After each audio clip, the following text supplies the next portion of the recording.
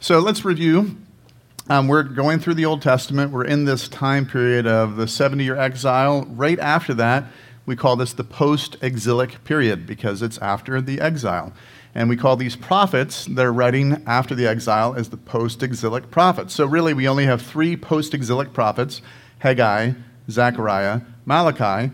And then during that time period, we have some historical books across the top that give us the framework of what's going on, Ezra and Nehemiah. And what's really neat is when we look at those books, often they'll even mention the prophets, and you can see that relationship of what's going on historically.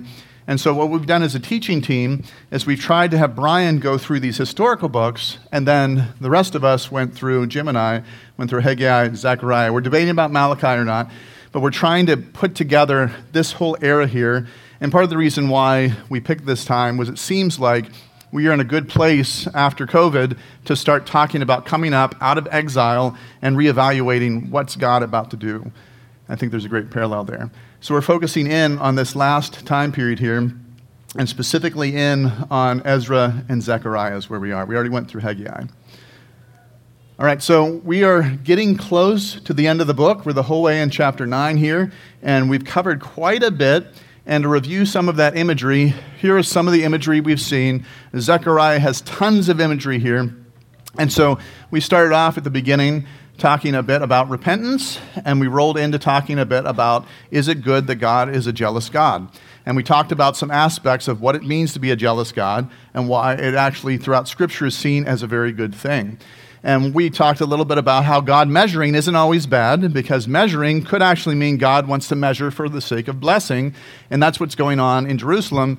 God measures Jerusalem and finds it's not big enough. We need to actually build this wall of fire. He will be this wall of fire around you so that we might be able to have enough blessings in this place. It's going to be so blessed, it's going to be beyond the walls of Jerusalem. And then he talked about this burnt stick and how he would snatch this stick out of the fire, and you find that the burnt stick is actually the priest of the whole nation. He is this burnt stick, and God is then going to take burnt sticks and turn them into these children of oil. The idea is this anointing of the Holy Spirit. And we're going to find that theme over and over again. These things that seem like they're about ready to pass away, seem like they have no value, God is going to see value in it and is going to show us that he can be able to redeem even that which is as lowly as that burnt stick. And then we talked a little bit about plumb lines, about how God was getting ready to build the temple, and when people looked at it from the outside, it was not impressive. It was just desolation. And what God said at that point was, don't despise the day of small things. He sees the plumb line, and when he sees the plumb line, he delights in that. And we ask the question of, what is it that you do that God delights in? The thing that you're called to do. And I encourage you to seek that. And then what happened was God was going to say he's taking this wickedness out of the nation, and he had some specific things the nation was dealing with, and the idea was this wickedness was personified by this woman in the basket, and it was going to be taken back to Babylon. And then Jim talked a bit about them making a crown. God tells Zechariah he's supposed to make this crown for the priest, and we have this idea of a priest king that comes into play. And he even talked a bit about the people are waiting there wondering, we're going back into the promised land, should we continue to fast? And what God's actually going to say is he's going to turn those fasts into feasts, and he's going to look ahead to this new kingdom. So one of the things that Jim ended with was Zechariah 8:23.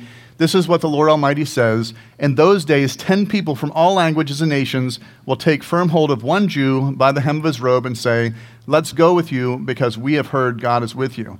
And so there's this picture of all nations coming together, gathering around the Jews and coming into this promised land.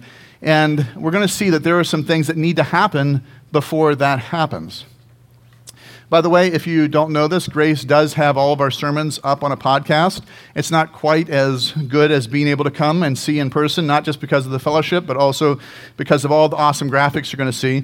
I showed my kids here this week, and my son is pretty well convinced that I kind of meet where coolness and cringe meet. That's kind of where I live. And so you're going to see some things. That's kind of like how I make my decisions. Well, that's cool, and it's kind of cringe. I'm going to do it. I want that thing. And I think that maybe is where I dwell. But with this, you can see the grace symbol. That's supposed to look like a G and also spreading the gospel out throughout the world. And so be looking for that sign. And by the way, in preparation for this, I went back and I listened to Jim's 2 sermons, so like 40 minutes apiece, 2 sermons to make sure I'm on the same page and make sure I'm not having any holes, because I kind of take a break in comparison when he's teaching and let him teach me. And so I would encourage you, as you're trying to figure out how do you stay on track here, well, you might want to go back and listen to the previous week's podcast, and you can download it straight to your phone and be able to listen to it right from your phone. So, Zechariah 8:23. So keep this in your mind. This is where we're starting off, back in Zechariah 8, and that is the picture. But there's an already and a not yet of the kingdom.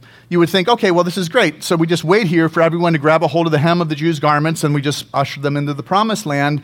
It's not going to be that simple. There's going to be some spiritual warfare and some real warfare, some physical warfare that we can see in this realm that's going to happen before that. And we're going to see, though, that God does warfare differently than what we might expect. Now, if you've read the whole Bible and the whole New Testament, this is perfectly in line, and you won't be surprised at all. But still, stepping into that battle is going to feel very vulnerable, because when you're not relying on yourself and your own weaponry, it makes it feel like you are there and someone else has to fight the battle. If you ever have to go to a battle that someone else is fighting, but they're making you stand in the middle of the battle, that feels very vulnerable, because what are you supposed to do? Why are you even there? Why not just go fight that, and then when the battle's over, invite me in, and I'll walk into the kingdom with you?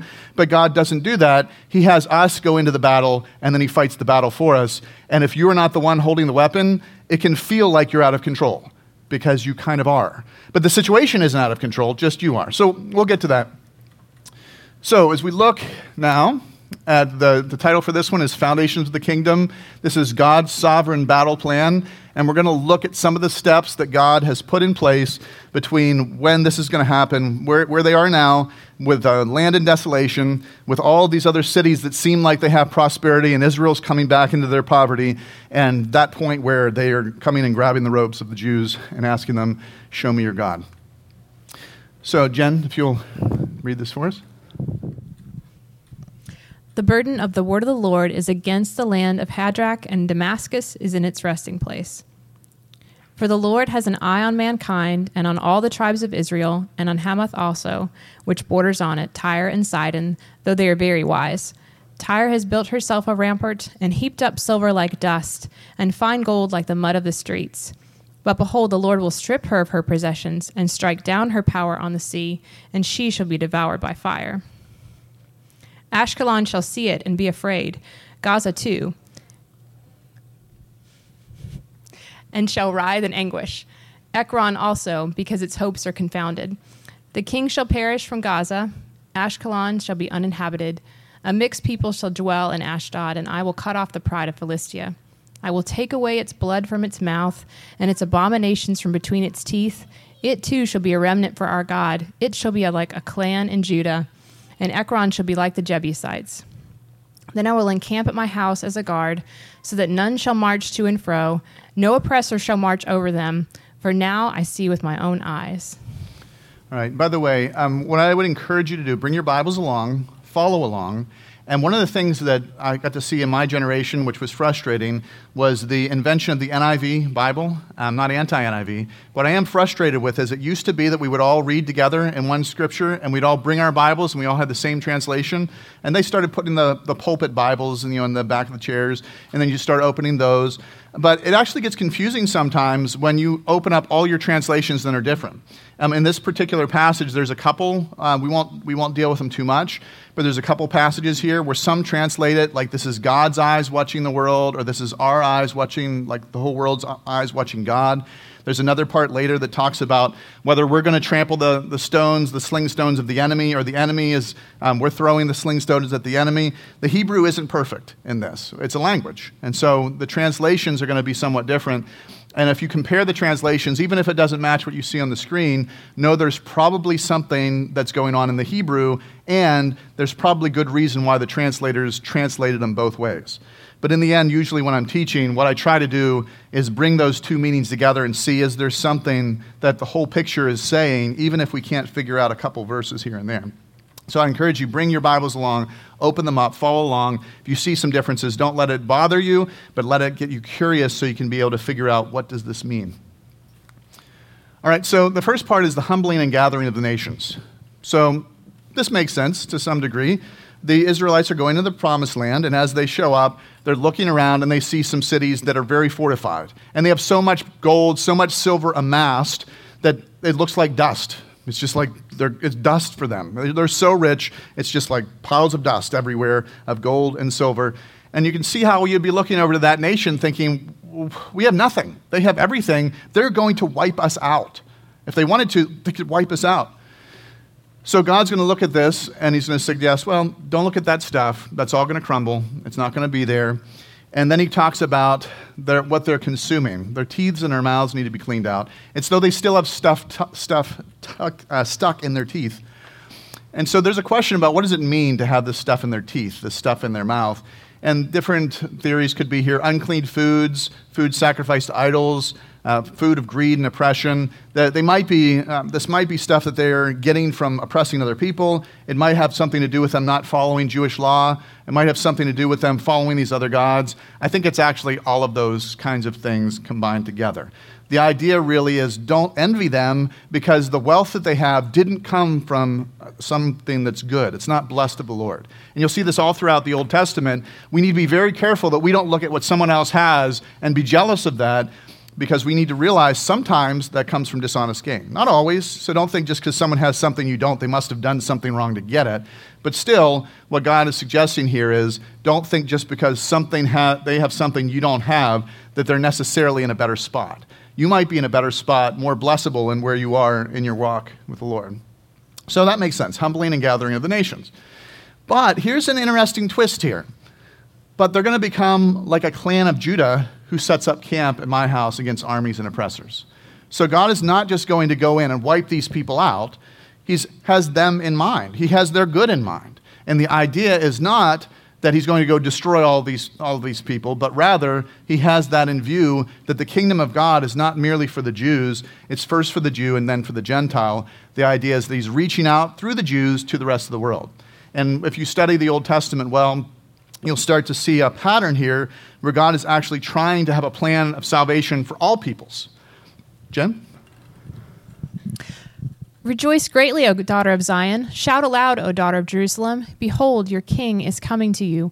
Righteous and having salvation is he, humble and mounted on a donkey, on a colt, the foal of a donkey. I will cut off the chariot from Ephraim, and the war horse from Jerusalem, and the battle bow shall be cut off. And he shall speak peace to the nations. His rule shall be from sea to sea, and from the river to the ends of the earth. So there's this coming of the shepherd king. If you've read the New Testament, we see this as Jesus riding on the donkey. We got about a month until the Palm Sunday when this is celebrated. And so this isn't a new concept for us, but back then it might have been. We see during that time period between the Old Testament and the New, this becomes increasingly something not just Israel did, but other nations did as well. We don't know if this is the first beginnings of this, or if this is something that other kings did. And it's not really that important if this is the first time this ever happened. The importance of it is understanding the difference between riding a war horse and riding a donkey. You see, if you come in riding a war horse, you kind of think, this is different here. This is powerful here. And not to make a political statement one way or the other here, just pictures-wise, there's a difference between, if you look at some of the memes from way back, you'll sometimes see certain leaders of certain places, and they are riding a horse through the river, or sometimes people will superimpose them riding on a bear. Sometimes they're bare-chested. So you'll see like these, I'm thinking of one particular leader, I won't say it was, but there's this one particular leader, he's bare-chested, he's in his 60s, he's riding a horse across the water, and then they show a picture of our president with his bicycle helmet and his little puppy, right? It's not a fair comparison because puppies and bicycle helmets are good, but at the same time, there is a sense in which one makes you feel like, this guy is somebody who you should be afraid of here, right? And again, that's not always what we want to do when we pose for pictures. We don't think about what's the toughest animal I can pose with. But at the same time, there is a sense here that if you see someone coming through on a war horse, there's a sense in which you might think, there's my powerful leader. That guy can be able to fight for us. But that's not what they choose. Instead, there's something else with that. Instead, the donkey. Now, the donkey's a little bit different. It's not supposed to be comical, but it almost is. You have this guy all dressed in his battle garb, gets on a donkey and rides through town. That's a lot different than the guy on the war horse, isn't it? But which one seems more approachable? Which one are you more likely to try to reach out and shake his hand? You're not going to be reaching up to the guy on the big horse. But the guy on the donkey, you're going to think, oh, that's the guy that maybe I can relate to. And you might think like, yeah, but is he going to ride that donkey in the battle? No, this is not a battle donkey, all right? He's not actually going to ride the donkey into battle, but it's a picture here of the kind of king that he is. He's coming in gentleness. He's not this prideful king that you can't have access to. There's a humbleness here. And you're starting to see a theme develop, right? You see there's a humbling of the nations because until they're humbled, they're not going to be able to receive the kingdom. And so sometimes we wonder, why does God have to bring judgment upon people in order for them to receive his blessings? Well, that's the question that we have to ask ourselves. Why is it that we have to be humbled in order to receive God's blessings? We don't have to be. You can be humble and have more things. But you realize the more money that you have, often it's going to make you more of what you are. So if you were to win the lottery, it would just make you more of what you were. It wouldn't be something that would totally change your life in one sense. It's just going to amplify the kind of person you are. If you're really giving, you'll give more. If you're really self-centered, you're going to spend more on yourself. If you're someone who does evil things with the little that you have, you'll probably do greater evil when you have the money. So this is something more so that they would actually say is better. There's something quantitatively better, but it's counterintuitive in the sense that you have to be willing to humble yourself in order to be able to relate to the people. So in some ways, maybe it's not as good to ride a horse or a bear. Maybe it'd be better to have the dog and the bicycle helmet because people aren't as intimidated. But what about the enemies? We have to think about what the enemies are going to think about this. So we'll get to that. So then he comes in, stage 2 here, step 2 of this. He's going to destroy the chariots and the bows. That is a horrible wartime strategy. Like, all right, how many chariots do we got? And you count them up, you can see the generals. We have this many chariots. Okay, burn them. All right, okay. And how many bows do we have? This many. Okay, great. Burn them. Get rid of them. Break the bow. And so he's coming in, and he's humbling the armies. Yes, you can think of other stories like this. This is consistent with the story of Gideon, where he goes through, your army's too big, whittle it down. Still too big, whittle it down. Okay, now your army is small enough, so here's your weapons. You get a torch and a pot, and we're going to go in the middle of the night, and we're going to freak them out, and I don't even know if they know what they're getting ready to do. But can you imagine walking into battle, and you got a pot and a torch? It's like, all right, guys, we're going to go in the middle of the camp with the pot and the torch. Like, I hope this works because we're in the middle here. It's like, can we throw it from the outside of the camp and run away? That would be good, right? But no, you have all that's going on here, and they don't seem like they're girded for battle. They're relying on some divine being doing something supernatural that they couldn't do themselves. And that's kind of scary because it does not make logical sense. But afterwards, it makes sense. Oh, well, yeah, that's what's going to happen. Oh, well, sure, yeah, I was with it all along, right? And then the same thing here. We have the chariots. And the idea here then is, burn the chariots, get rid of this. So it's another counterintuitive strategy. Jen. As for you also, because of the blood of my covenant with you, I will set your prisoners free from the waterless pit. Return to your stronghold, O prisoners of hope. Today I declare that I will restore you to double. Okay, prisoners of hope. Interesting. I want to talk a little bit about cisterns, right? Because we don't normally have cisterns and wells as much. A cistern is different than a well. A well is something where the water flows up from the ground and is collected there. Now, a cistern is something that's normally relying on rain. And it's really amazing when you look at the cisterns that they have in Israel. And the idea really, if you were living in one of these countries, so say you go to Cyprus or one of these other Middle Eastern countries, what you'll find is they actually will have furniture outside. Like you'll have a velvet couch, and they'll just leave it out all the time. You'll be at a restaurant, and you go outside and eat, and you'll be sitting on plush furniture outside. And you're like, this is the weirdest thing ever. But when you realize it only rains a couple times every once in a while, you realize, well, they can do that. And they're not going to ruin their couch. And so it's really important. Jim's going to talk a little bit more about the idea of a spring rain, the idea of some other things from this passage. But this spring rain, if you didn't have a cistern to hold the rain, well, then you wouldn't be able to have water when you needed it. So having a cistern that actually works is very important. And so with this, they would carve out these cisterns, and so they would carve straight down into solid rock, and then the water would be guided into this, and then you would have the water as long as you needed it to be able to save it for later. So it's for holding water. So if a cistern doesn't hold water, you have just wasted a ton of your life carving out the cistern. This isn't digging in the ground to hit water. This is solid rock. This is a lot of work just to be able to have the cistern. So here's a couple examples of some cisterns here. This one's kind of medium sized. This one's very large. But you can imagine if you have a cistern that no longer works, it can actually become a liability to you. Way back, there was a show called Lassie, and the running joke with it was that Timmy fell in a well. All the time, there's this character that falls in the well, and the dog's supposed to be able to save the kid. What? Timmy fell in the well as though the dog could talk. And so for generations, people joked about Timmy falling in the well, even though we didn't even know what Lassie was necessarily. But wells are dangerous for everybody. So if you have a well or a cistern on your property, it can be dangerous, whether it has water or not. And so with that, some people actually picked up and capitalized on the idea that a cistern could be dangerous. It could be dangerous and helpful, for example. So both Joseph and Jeremiah weren't thrown in wells, they were thrown in cisterns. And in this case, we see with the story of Joseph, you remember his brothers were selling him into slavery. The one brother thought, well, if we can just put him in the cistern for now, I'll come free him later. But he ended up getting sold before the other brother could come. Well, in the case of Jeremiah, there was so much mud in the bottom of the cistern that they threw him in, it took 30 men to pull him out. And so he's stuck down in the mud. And so this cistern either was not completely dry or it wasn't broken or something because he was in the mud maybe up to his chest. And there are 30 men pulling him out of the cistern. So whether you fell in the well, which it could be a trap because all you need to do is put something over top of it and lure people in, and you could actually have a trap like this way, or it could become a prison.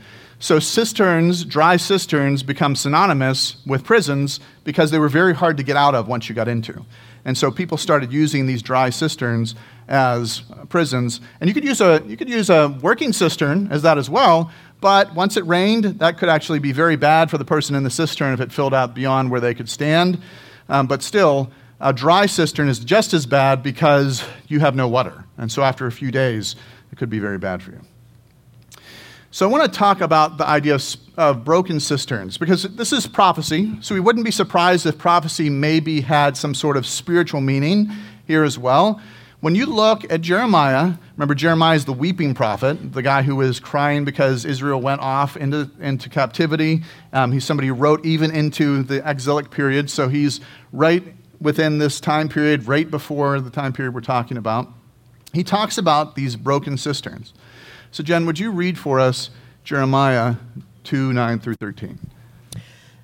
Therefore I still contend with you, declares the Lord, and with your children's children I will contend. For cross to the coasts of Cyprus and see, or send to Kedar and examine with care, see if there has been such a thing. Has a nation changed its gods, even though they are no gods? But my people have changed their glory for that which does not profit. Be appalled, O heavens, at this. Be shocked, be utterly desolate, declares the Lord. For my people have committed two evils. They have forsaken me, the fountain of living waters, and hewed out cisterns for themselves, broken cisterns that can hold no water. So you see a picture here that this is talking about carving idols. You try to carve this idol, but it's going to be empty. God is not in the idol. And so you carve out this empty idol, and the idea is that we fall into this empty cistern. So when the picture is that idols are like empty cisterns, that if you try to rely on this idol, it has no water for you, and it's trying to substitute for God who has the living water. And so the idea is don't be carving out idols because these idols then are cisterns that you'll fall into. And you can see how this kind of ties together. If you have a culture where you start to understand, watch out, don't go in that field because you might fall in the cistern, or that you have culture where you talk about people being trapped in a cistern somewhere, you can see how there's this imagery of a dry cistern that's worthless and also something that could maybe trap you in it. Zechariah 9:13-15, Jen. For I have bent Judah as my bow. I have made Ephraim its arrow. I will stir up your sons, O Zion, against your sons, O Greece, and wield you like a warrior's sword. The Lord will save his people. Then the Lord will appear over them, and his arrow will go forth like lightning. The Lord God will sound the trumpet and will march forth in the whirlwinds of the south. The Lord of hosts will protect them, and they shall devour and tread down the sling stones. And they shall drink and roar as if drunk with wine, and be full like a bowl, drenched like the corners of the altar. So we got quite a few word pictures here. The idea is that God is now weaponizing Israel, and he's already taken away their weapons, but now these weaponless people become the weapons in the hands of the Lord. So Judah becomes God's bow, Ephraim becomes God's arrow, sons of Zion becomes God's sword. So the picture here, there's quite a few pictures altogether. That's not all that's happening. He also talks about this idea that God's arrows coming like lightning.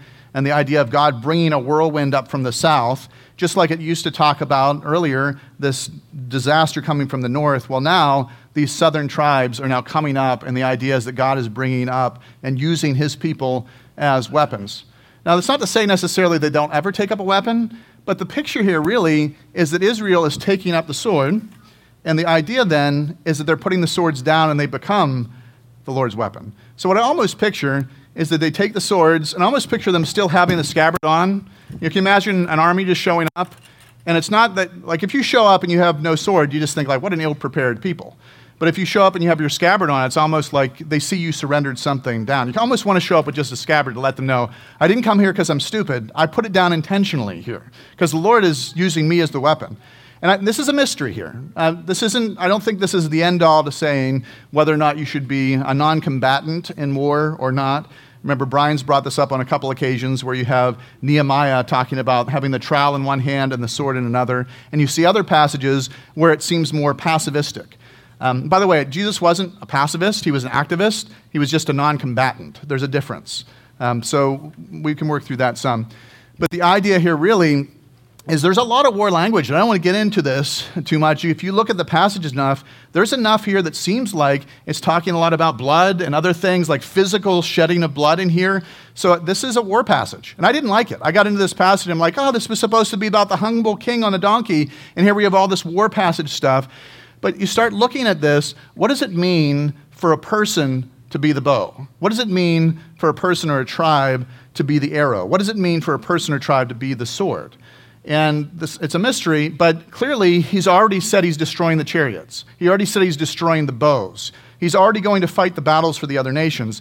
There's something here that seems like maybe there is a spiritual battle that takes priority over the physical battle that's going on. And to get caught up in the physical battle might be to miss the spiritual battle that's going on. And it's not to say that no one should be fighting the physical battle, but sometimes we fight physical battles in a spiritual way and we win both. Now by the mildness and gentleness of Christ, I appeal to you, for though we live in the flesh, we do not wage war according to the flesh.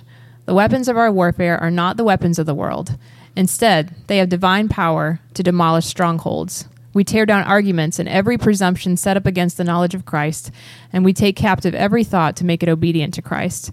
And we will be ready to punish every act of disobedience as soon as your obedience is complete.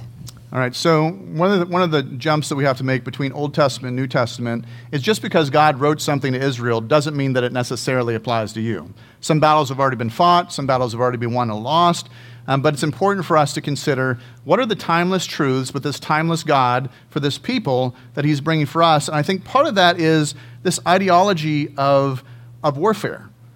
And so with this, it seems like even today, that which God was telling Israel is something that applies to us, is that we have to learn to fight with different kinds of weapons. And our weapons are not going to be the kind of weapons that the world wields, but it's going to be the kind of things that tear down arguments and presumptions. And it's going to have something to do with taking captive thoughts and making them obedient to Christ. And again, this isn't saying you can never pick up the sword. But what it is suggesting is there is a battle to be won here that does not fight with the weapons of the world. And I can tell you, if you have the choice of just picking up a sword and maybe hoping that something good's going to come of it, it seems to some, I'm sure, to be the easier battle to try to fight. I've been told before that sometimes people can be great musicians because they can have the instrument in front of them, and they feel like that the instrument helps them, gets between them and the people, and it's a means to communicate with them, and there's a comfort by hiding behind your instrument. But standing up front, the musicians who were standing up front, if they were to stand up for some other reason, it would be hard because the instrument is there. And the same thing in battle, that weapon kind of gives you a comfort to hold on to it and feel like this is what I'm fighting with. But what we're being shown here is that we are the weapons, that somehow the Lord is going to use us to be these weapons. And we'll look at that in a second here, what this means. Okay, go ahead. On that day, the Lord their God will save them as the flock of his people. For like the jewels of a crown, they shall shine on his land. For how great is his goodness, and how great his beauty. Grain shall make the young men flourish, and new wine the young women. All right, so this is the result of the plan. This is where it ends up. The idea is salvation, but the pictures of salvation are wine, grain, jewels, and sheep. And some of these are the things that we are. Some of these are the things that are God's provisions here. And the picture is that God has these sheep spotted out across the land. And the idea is that we are shining this light of these gemstones. So whenever you get engaged in our society, because of various aspects of culture and marketing, the diamond has become now the symbol for marriage. It used to be the pearl. The ruby is actually rarer, but because of certain families that are in position and certain cultural things, the diamond is forever, right? That's now become the saying. So the diamond and the jewel have some things that you learn about. If you don't know about them now and you follow our cultural customs, you're probably going to learn about what is it, 4? Cut, clarity, color, carat, right? 4 C's. And you'll have people having to go out and learn what are you going to get? Are you going to sacrifice on one or the other? How are you going to make these things work out? It was neat for me because Jen's uncle was a jeweler, and before we were even really dating, he said, like, hey, if you choose to propose to her, this is like in front of her, saying like, I can hook you up. And I was sort of like, oh man, this is awkward, but noted. And so I was able to go through him. It was really neat. I could go through a catalog and look at gemstones and look at rings, and like the ring itself was like $30. It was sweet. You realize like what the markup actually is on these things. But one of the neat things about Jen's diamond is that it's practically colorless. And even though it has some flecks of carbon, they're like strategically cut in the middle of the diamond so you can't see them. So you look at it and it looks like there's no carbon in it. It's pretty amazing. But what's neat, when we were at the old Grace building, after we got married, she would look down at this ring, and it was neat because the light would shine down from all the lights at Grace, and it would shine out and would actually light up the row. It's not that big, but with that, the light would be shining out from even this smaller stone, would shine out across the room, and it would sparkle. And when we look at what God is suggesting here, it's like we're the crown jewels, is what it's saying. But the crown jewels are set out in the land so that when people see us shining, then it becomes this testament of the glory of God. And yet, you understand a little bit, people struggle theologically with what it means to be in the image of God. One of the things that clarified it for me in part is most places, most temples, they build a building, and then in the middle there's this image. Well, what it seems like in the garden, man was created as God's image, and the idea really was this was sort of like a first temple. That we are the image. Instead of having some false idol that's set up, we are the image of God, and through us, all creation sees. This is what the image of God is like. And so when you see this pure, clear, sparkling cut diamond, by the way, uncut diamonds don't really sparkle much. You won't even recognize it, pick it up, and it's a pretty stone, but there's something that has to happen. It has to be cut. It has to, God's light has to shine through it in order for it to actually shine like this. But the idea is it's as though we're these sheep that's scattered across the land, we're these diamonds, these precious stones that are shining, and that somehow is going to be a testament of God's glory. Even better than if we went and killed a bunch of people with a sword. Can you imagine that? God's glory shining through us would be better than killing people with a sword? I can see how that could be better. Especially if those people then are going to come and become a part of us, like a tribe. And by the way, we're the ones added in. God reached out through the Jews, and we're the ones added into this whole kingdom. But that doesn't mean that the Jew is more special to God than us. If you've taken that away from the text, I think you've gone too far. Because God is loving us through the Jews, and there's a lot of suffering that the Jews had to go through that you wouldn't want to go through either to be a Jew. And so if you're envious of the Jews, I can see why there's certain things, but there's other things that are not so envious in their circumstances. But the idea here is that God is bringing together all nations. So I don't know what your ethnic background is, whether you're male or female or what country you're from, but the idea is that God has to sometimes humble us and our nations to help us to see what is the spiritual thing that goes beyond all other things. And he's going to provide us with those needs as well. So sheep, our need, and God's shepherd, it helps us to see we're the needy ones, he is the shepherd. The idea of shining jewels is the idea of God's glory shining through us. And this wine and grain is God's provision for us. And it does specifically talk about men and women here, this idea of this mutual blessing for men and women. So the result, we're his sheep. He's our shepherd. This is straight bringing you the New Testament here.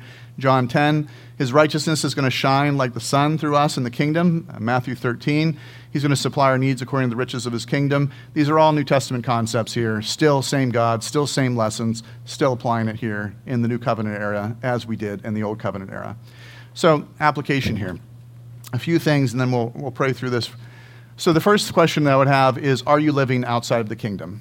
Are you relying on something else outside of God's kingdom? In that stronghold, in that surrounded by your riches, are you living outside of the kingdom? So what's your pile of silver? What's your stronghold? What's stuck in your teeth? Have you been consuming anything that's detestable? When the Lord looks down upon you, would he say, I need to get those things out of their teeth. I need to get these things off of their breath. Are you part of God's sheepfold? Are you a shining jewel as a part of this? Are you caught in an empty cistern? Are you waging war with the weapons of the world, or are you God's weapon? And you have to understand more and more. God's going to show you specifically what your role is in the kingdom here in the already and the not yet. So let's just take a moment here and pray and just see what God has to say. I could make some analogies or try to make a list of things, but I found normally if we just call upon the name of the Lord will reveal himself to you. What's this? You want to go back one more? You see that? Okay. Take a moment and pray through these things. I've been trolling on a lot of atheists and other kinds of Facebook meme sites so I can be able to see where people see our holes as being. And it's interesting how much people will try to act like there's no apologetic that can prove to you that God exists, no logical argument. And I can't help but think that there's some truth to that. I think my strongest apologetic is if someone were to argue with me and say, well, prove to me that God exists right now, I would say, well, would you like to talk with him right now? Are you willing to humble yourself to listen to see if the Lord speaks to you? And that would be my apologetic. Because when the Lord opens your heart, he opens your soul and reveals the mysteries to you that you didn't even realize about yourself, that might be the true and living God. So let's just pray for a moment and ask the Lord to guide us through this. Let's pray. Lord God, we praise you that you are a God of all nations. You are a God who redeems men and women of every race, no matter what detestable things we've allowed into our bodies. You're a humble king who makes his people shine like jewels in your crown across the land. Lord, we hold to the promises of the already and the not yet of your kingdom, and we ask, would you search everyone here? And would you show each one of us if we are living inside or outside of your kingdom? So Lord, I ask, would you bring our minds to rest? Everyone here, would you push aside anything that's trying to distract? Just bring our minds to rest and our hearts to peace. And would you give us a sense, what are we trusting in? Lord, what are we trusting in? Would you strip away everything that we are trusting in that's not of you? Even the things you've given that have been your blessings, Lord, we ask that we not be ensnared by them.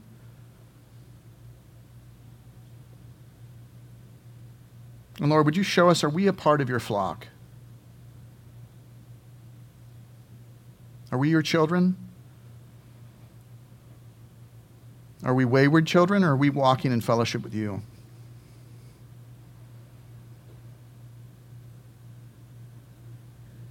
Would you give us a sense of how you feel about us? How you think about us? And the purpose of this is just for you to listen to the Lord. And so if you end up getting and talking with him, feel free to ignore what I'm saying and just have that conversation with him. Lord, for each person here, would you help us to see, are we a sparkling jewel that shines out to the land? How so, Lord? What about us shines? What is that thing that you want the world to see in us? Would you strip away everything else that's getting in the way of that light shining in us and through us?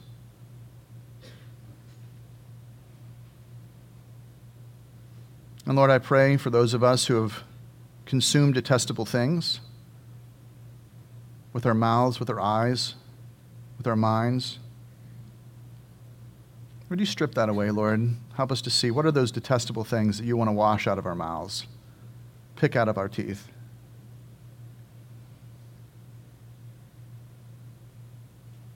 Anything we're doing in selfishness, greed, envy, lust, anything that's counter to your kingdom. And Lord, we pray for those who are still caught in empty cisterns. Would you help us to see what brought us into the cistern? I pray, would you help each person here to be able to help those others out? Whether it takes 30 of us for one person to pull them out, would you help us, Lord, to see when's the right timing? Would you help us, Lord, to pull these people out using the weapons of warfare you've given?